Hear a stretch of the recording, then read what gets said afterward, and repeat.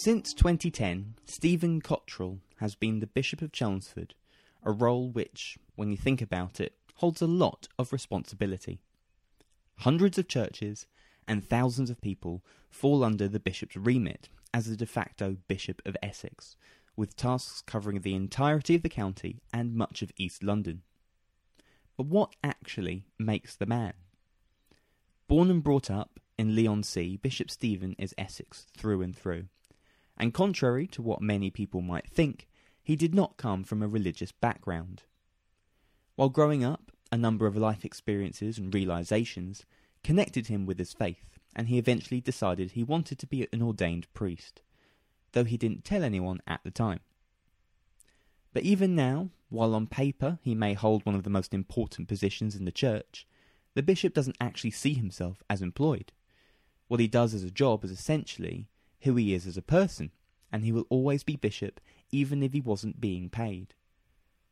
There are many challenges that face the church in modern day society, such as changing ideas and staying relevant to a younger generation, but throughout everything, Bishop Stephen is driven by a very powerful idea and notion. He wants to change the world. Brought to you by Essex Live, this is Humans of Chelmsford, and this is Bishop Stephen's story.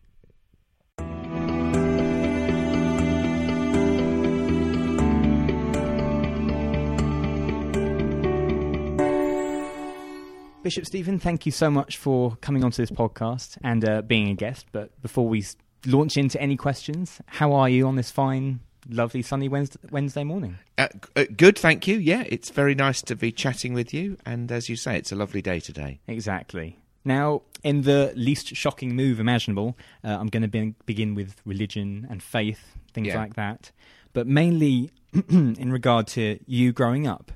So at what point does your faith become so important to you that it effectively becomes your life and your career?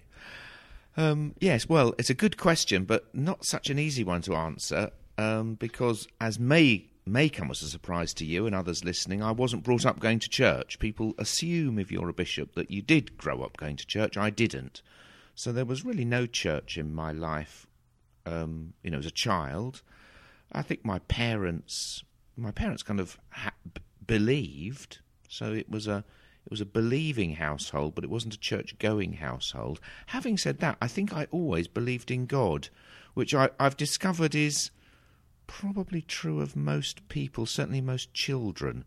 Of course, there are people who are atheists, but there aren't that many, and atheism is a position people arrive at. They don't seem to be born with it.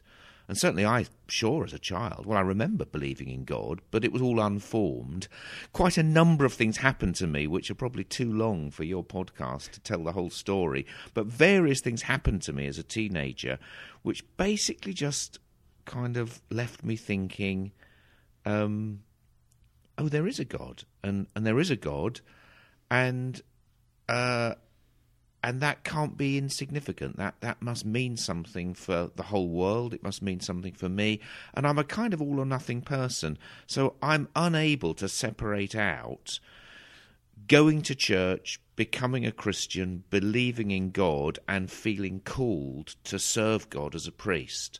For me, that kind of all happened at once, though it didn't happen in some sort of blinding, flashing lights conversion experience. It was quite a wrestle and quite a journey. But when I arrived at that point of, well, yes, I am going to be part of this church, I also knew deep inside me that I would end up being ordained, though I didn't tell anybody at the time. That kind of brings me on to my next question is, firstly, was there a trigger? But obviously you've mentioned there's a list of things that kind of pushed you towards that faith aspect. But is there anything significant that has made that connection with you and your faith so strong? Yeah, well, I think there's two things I would... without telling you the whole story, the two things that were very significant for me is, first of all, such an obvious thing to say, but a really important thing to say, the reality of God. That for me, God is not an interesting set of ideas, not a set of propositions about the nature of the universe. God is real. And God has become real in the person of Jesus Christ. So the way I look at it is this, that most human beings have a sense of God, but it's unformed, unshaped, and it finds form and expression in many, many different ways, like the major world religions, but also in all kinds of weird and wacky ways. People's belief in God finds expression. However, if God is real, then God also wants to communicate to us. But how do you communicate to us? If you are God outside of creation, separate from creation, how do you communicate with people like us? Well, perhaps the only way is to enter into the creation you have made. So my understanding of the person of Jesus Christ is that Jesus is God come down to earth, God speaking to us in the only language that we really understand, which is the language of another human life. So first of all, I think God is real. So it's not an idea. God is real and has shown us. God shows us what God is like through Jesus Christ. That's the first thing. Second thing, I want to change the world. I'm pretty clear about that. That, I think, was Jesus' agenda. So another way of thinking about the person of Jesus is, you could say, Jesus shows us what humanity is supposed to look like. Humanity is supposed to be loving. It's supposed to be generous. It's supposed to be merciful. It's supposed to be kind. We kind of a bit cynical about all that and say, well, that's so naive. That's not realistic. Well, it was realistic in one life. There was once one life which was perfectly generous, perfectly kind, perfectly good. That's what we're supposed to be like. And I was a very politically active young person. I still am, in many ways, and idealistic. But I think I started believing as a young man that if you wanted to change the world, you had to change the heart. The human heart had to be changed if the world was to be changed. And only God can change the human heart. And, sorry to put it so simplistically, but this is how I see it. If more people were more like Jesus, the world would be a better place. Or let me be very personal. If I was more like Jesus, if I was more generous, more kind, more charitable, more merciful, then I would be a better person. And if I was a better person, the world would be a better place. So sorry, this is turning into a long answer. I believe that God is real, and I want to change the world. That's why I'm a priest. That second point, want to change the world, is a big remit for starters. So how do you kind of break it down into bits that you can manage? How do you make that a reality? Well, I think that's what God. That was I think God's purpose in Jesus Christ was to show humanity. You don't need to be a Christian, you don't need to be religious to say the world's in a mess. That's not. We all read the news. Yeah. We look around and see there's so much of the world that's in a mess, and what person doesn't want to see the world changed for the better? The question is, how do you do it? And many of us give up and say, well, I can't change the world, so I'll just do the best I can in my family and my community, which is great, nothing wrong with that. But I want to hold on to the big vision, God's vision, of the whole world being changed. And God also had a plan. And the plan, obviously, was shown through Christ. Christ shows us what humanity is supposed to be like.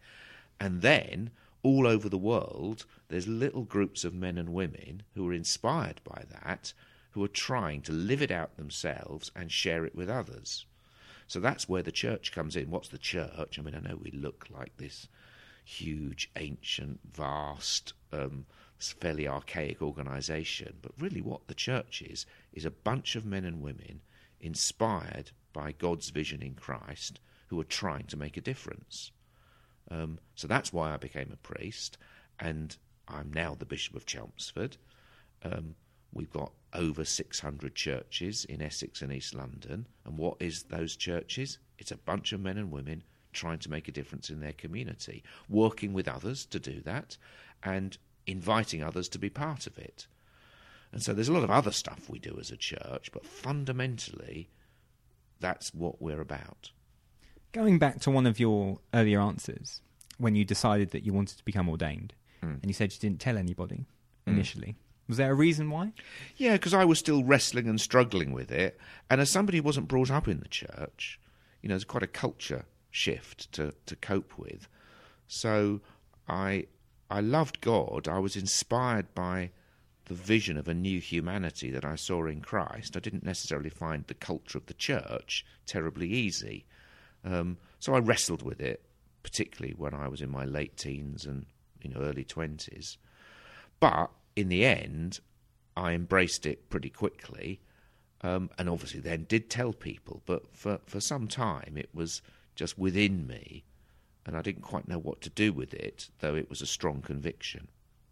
Your journey from originally being ordained as a priest to becoming the Bishop of Chelmsford, just how long a path was that, if you can summarise it? Well, yes, yes, I can summarise it, but it probably doesn't make a lot of sense. Perhaps the first thing to say is you don't apply to be a bishop. A bishop is what's called a crown in the Church of England, is a crown appointment. So I'm very happy to be the Bishop of Chelmsford, but I didn't apply for the job. I got a letter one day saying, you've been nominated. So that literally for me came out of the blue. So I thought I would serve as a priest, working in a local community. I thought that's what I would spend my life doing.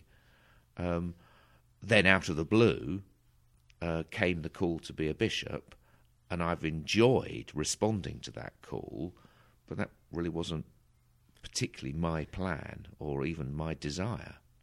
Was that a daunting thing when you first see this letter, or is that something you really take in your stride? Yeah, no, it was a pretty daunting thing. It's quite an amusing story. The letter arrived.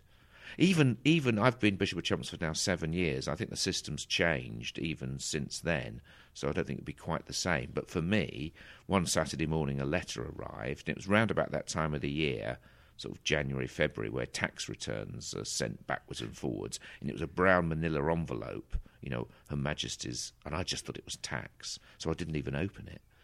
I just thought, I'll open that later. Then I forgot about it, did open it later, and inside the plain brown envelope was a very posh white vellum envelope with the Downing Street seal on it. And I thought, this is a bit... I don't usually receive letters like this. In it was a handwritten letter from the Prime Minister saying, you have been nominated to be the next Bishop of Chelmsford. Now, the Church of England is the established church of this land, and, in British society, as we know, we've got our traditions, and one of the traditions is you don't say no to the crown. So this was really my chance to say no. So the letter from the Prime Minister was saying, I wish to nominate you to the crown, and then the crown will simply appoint you. So this was my chance to say no. But I didn't say no. I was very happy to say yes, though very daunted by it. It's a big job. As I think I mentioned, we've got 600 churches, millions of people. We have chaplaincies in schools, hospitals, prisons, shopping centres, sports clubs, football clubs. The church is a very... Most people don't think about this, but if you stop to think about it, we're a very big operation. We're the largest voluntary organisation in the county by miles.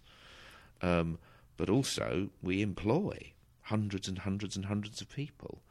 And the buck has to stop somewhere. So in one sense, when I go into a school and one of the children will say, Bishop, what do you do? I usually say, well, I'm like the boss of a large organisation.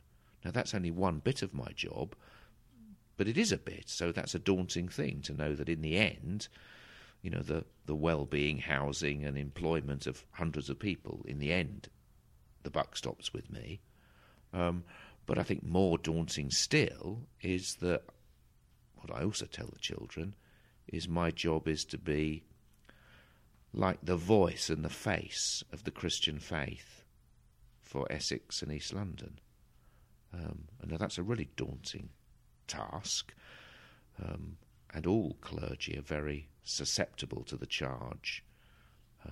You don't practice what you preach. And let me tell you, I'm very susceptible to that one. My life falls far short of what I think it should be.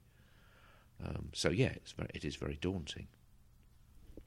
You say your life falls far short from what you think it should be, but I presume that's kind of across the board for a lot of people. And is that something that keeps pushing you to... Oh yeah, I don't get depressed about it. I'm not a miserable sinner. I'm just a plain sinner. like any man would. Yeah. But I think it is important to recognise that we fall short. That we shouldn't let ourselves off the hook. I want to change the world, and I kind of have to begin with myself. So unless I recognise my need to be changed, then nothing else will ever change. So it is important to recognise that we fall short, but not to be depressed about it, but actually try to do something about it. And the doing something about it actually usually is most important thing to do is acknowledge it. Acknowledge it. I'm in need. I'm not the person I'm meant to be. It's what the church calls sin, which is not a very fashionable word nowadays, but actually I think it's a word people understand. Is there a single human being in the world who doesn't often go to bed thinking, why did I say that? Why did I do that? When we do that, what we're saying is, I fall short of the person I want to be. That's the human condition. That kind of brings me on to another question I had down, because in terms of challenges and recognising yourself that, you may not be the person you want to be. And I think when that happens to a lot of people, they kind of look for someone to blame. And a lot of the time it can be God, and think, why me? Why is this happening to me? So I was going to say, how do you respond to that? Well, I kind of turn it the other way round, and actually I look to God for help rather than to blame, though I do understand, there are many people who are crushed by the horrors, the injustices of life, and I understand why they may well hold a grudge against God. Why has God dealt me this hand? But I continue to believe that fundamentally God is there as a source of encouragement, guidance, help for our lives. And if we bring our sorrows and our sins to God, if we try to see how the world is meant to be as we see it in Christ, then we can ourselves find hope, acceptance, joy. I turn it on its head in another way. I mean, one of the causes of many people's sadness and misery is that they don't feel accepted, they don't feel loved, they don't feel worth anything. And the world really peddles that, doesn't it? I mean, you can't open a magazine or switch on your computer without being bombarded by images of what you're meant to be like, with the kind of message that, if you just bought that pair of jeans, or if you drove that car, or earned that salary, or got that plastic surgery, then you'd be happy.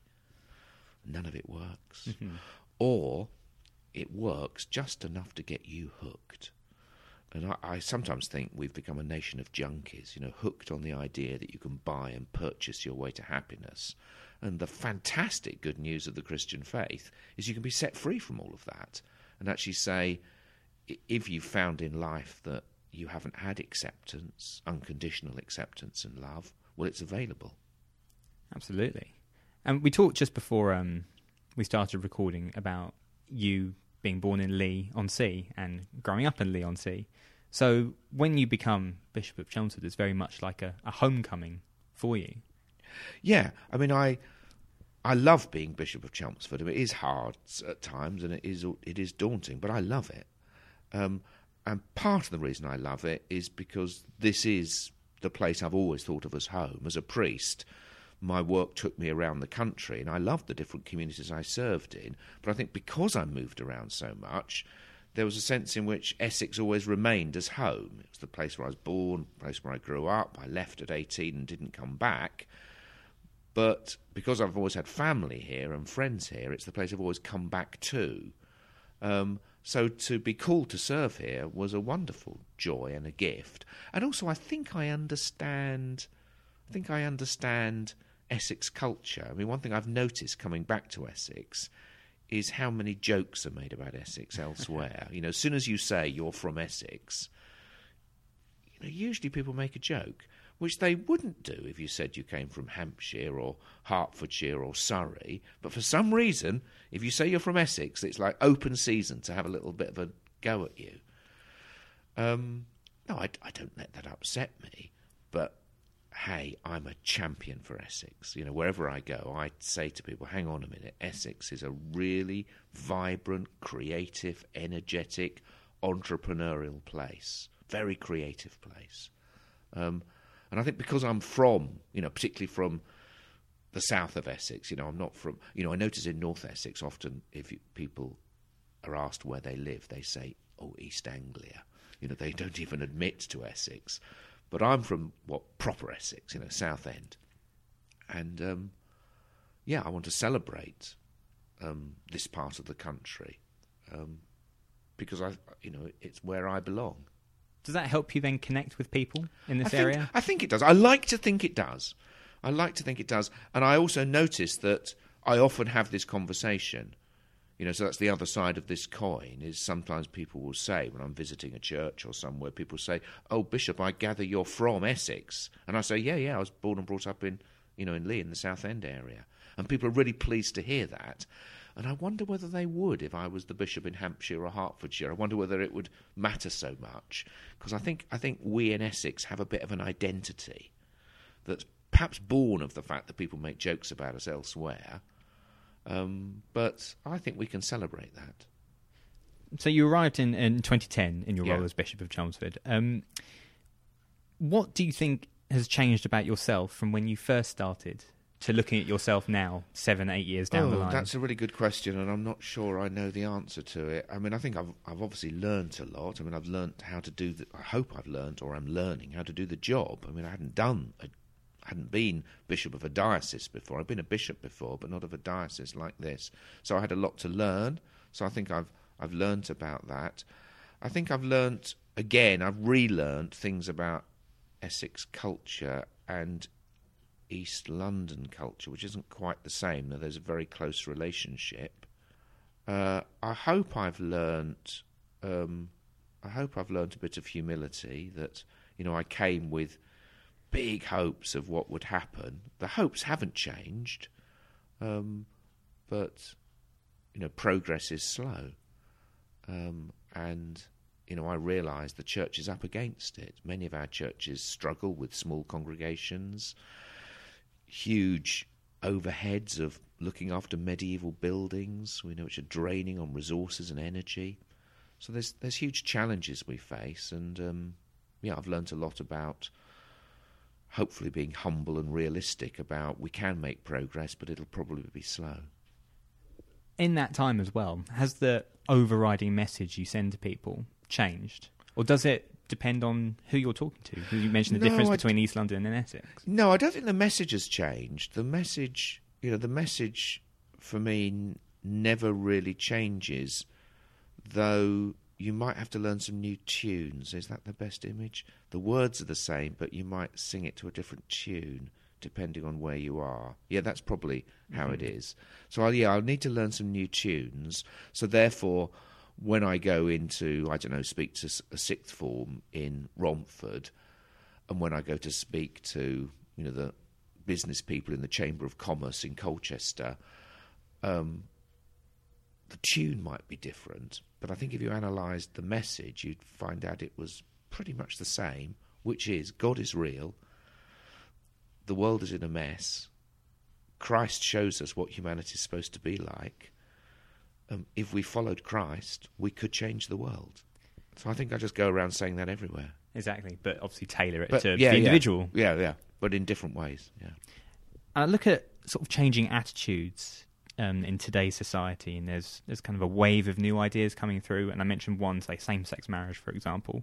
So first off, what's your opinion on that? But also, how does the church respond to that? Is there kind of a discussion that has to be had within about whether you modernise with these new ideas, or is it trying to maintain tradition to an extent?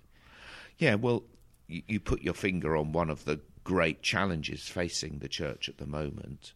I think my starting point would be, if you'll forgive me quoting the Bible, there's a line in the Bible which is, as it happens, actually often the opening sentences in the wedding service, which says, God is love, and those who live in love live in God. It's a great line, and that's always my starting point. God is love. Notice it doesn't say God is loving. It says God is love. And those who live in love live in God, which you could add whether they realise it or not. So wherever there is love, there is God. So that's my starting point. So I want to say to gay and lesbian, all LGBTI plus people, if you are living in love, the Bible says you must also be living in God, whether you realise it or not. That's the starting point, is God's unconditional love and acceptance of everybody, and the fact that love is lovely and love is good, and whenever there is genuine love, then God is there already. That's the starting point. And it's really important to say that, because there's some buts coming. And the buts that are coming are, we are in the process of working out what that means in terms of the appropriate ways that we formally bless and give expression to those many different relationships. And at the moment, there's great disagreement in the church about how we do that. And that's painful, because it's always painful when families disagree with each other. And at the moment, it's not possible in the Church of England for there to be a same-sex marriage. That might change or it might not change, but at the moment, it's not possible. In defence of the church, I would just remind people that we've only had same-sex marriage in our society for a few years, and these are big cultural shifts for us as a society, and for an organisation like the church that's been around for hundreds and hundreds and hundreds of years, it's not surprising that maybe it takes us a bit longer to work out how to respond. But I wouldn't want to compromise the fundamental message of unconditional love and welcome to all people. I wouldn't want to compromise the message that wherever there is love, there is God, and then to say, but yes, we have a problem. And there's an internal debate and conversation going on at the moment about how to address that problem. And if you wanted me to look into a crystal ball, which you've very generously not asked me to do, but I will, I would imagine that in the coming years, in the Church of England, we will find ways of acknowledging other relationships, but I don't suppose it'll be same-sex marriage anytime soon. How does the church manage to stay relevant then to, say, a younger generation? Yeah, well, it's a huge challenge. Every time I go into a school, it's almost the first question. Yeah, almost the first question I'm asked. But I think I would also add that the important thing is the unconditional acceptance of all people, working out what is the appropriate way for the church to acknowledge that relationship is a really important matter, and really important, but it's second to the first issue, which is the unconditional love and acceptance, and that's not in doubt. Mm-hmm. We'll move away now from sort of the religious aspect, mainly to you as a person, because I suppose when some people see you and see the collar and the bishop aspect, you kind of think religion kind of takes over your whole life, really. Mm. But there's obviously a lot of other interests to you. There's writing, there's cooking, and there's also football, being a passionate Tottenham fan, which I won't hold against you. But do hobbies like that, do they kind of help you switch off and maybe connect with people in a different way? Yeah. Well, yeah, perhaps, yeah. There's a bit of me which wants to say I don't understand the question. Let me explain why I'm saying that. For me, being a Bishop of Chelmsford is not a job. Okay. So I don't think of myself as having a job. I think of myself as creatively unemployed. And I am paid, and this house doesn't belong to me. The house belongs to the church. It goes with the job, and I am paid to be the Bishop of Chelmsford. But say the finances of the Church of England collapsed, and they could no longer pay me and had to sell this house, I would still be the Bishop of Chelmsford. Mm-hmm. I wouldn't stop. I would have to get another job in order to live, but I would still be the Bishop of Chelmsford. And I suppose would want you and others to understand that. I think that'd be true of every priest. Is it's really good that we get paid, but we don't think of it as a job. This is my life. And so therefore, I don't separate out other bits of my life. In fact, I see it all as a sign of God's gracious, creative abundance. So for me, I do cook. I love to. I write and publish books. Children's books, books about the church, and books about God. I love to watch Spurs. I love to walk. But all these things aren't a separate category in my life. They're all part of the celebrating the joyous, wonderful, profligate goodness of God's creation. And so therefore I feel I'm as much worshipping and giving honour to God when I'm cooking or writing or watching the football as I am when I'm in church. I just don't see those as different activities. I don't divide the world up into the secular and the religious. It's all one world, one life. Now, having said that, of course, I do understand your question, and I don't work as Bishop of Chelmsford all the time. I take time off, I take time for rest and recreation, but I'd hate you or anyone to think this is my job. In one sense it is, but in a much more important sense, it isn't. Yeah, so, it's a role, but essentially it's you, it's your life. It sums up what you are as a person. Yeah, that which is why the church tends to use the word vocation. And of course there are other jobs which are vocations, but supremely this is about the life that I lead, not about the job that I do. And we'll wrap up this podcast on a high note, I suppose, and bearing in mind everything, what is the most rewarding aspect of this role you have in life? I think the most rewarding aspect, you may think this is a bit of a cheesy way to end, is this. The best way I feel I can serve God is by trying to share with others the reality of God.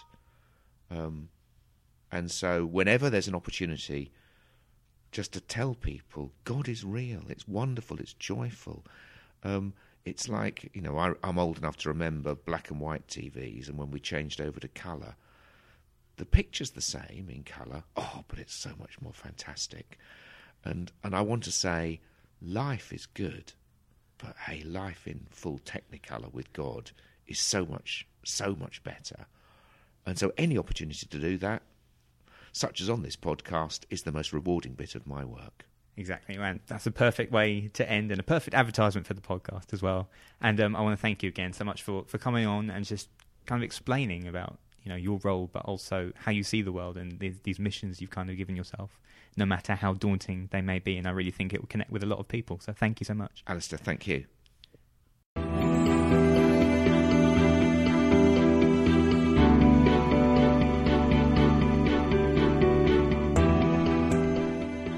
Follow Essex Live on Facebook, Twitter, and on Instagram, or go to our website, essexlive.news.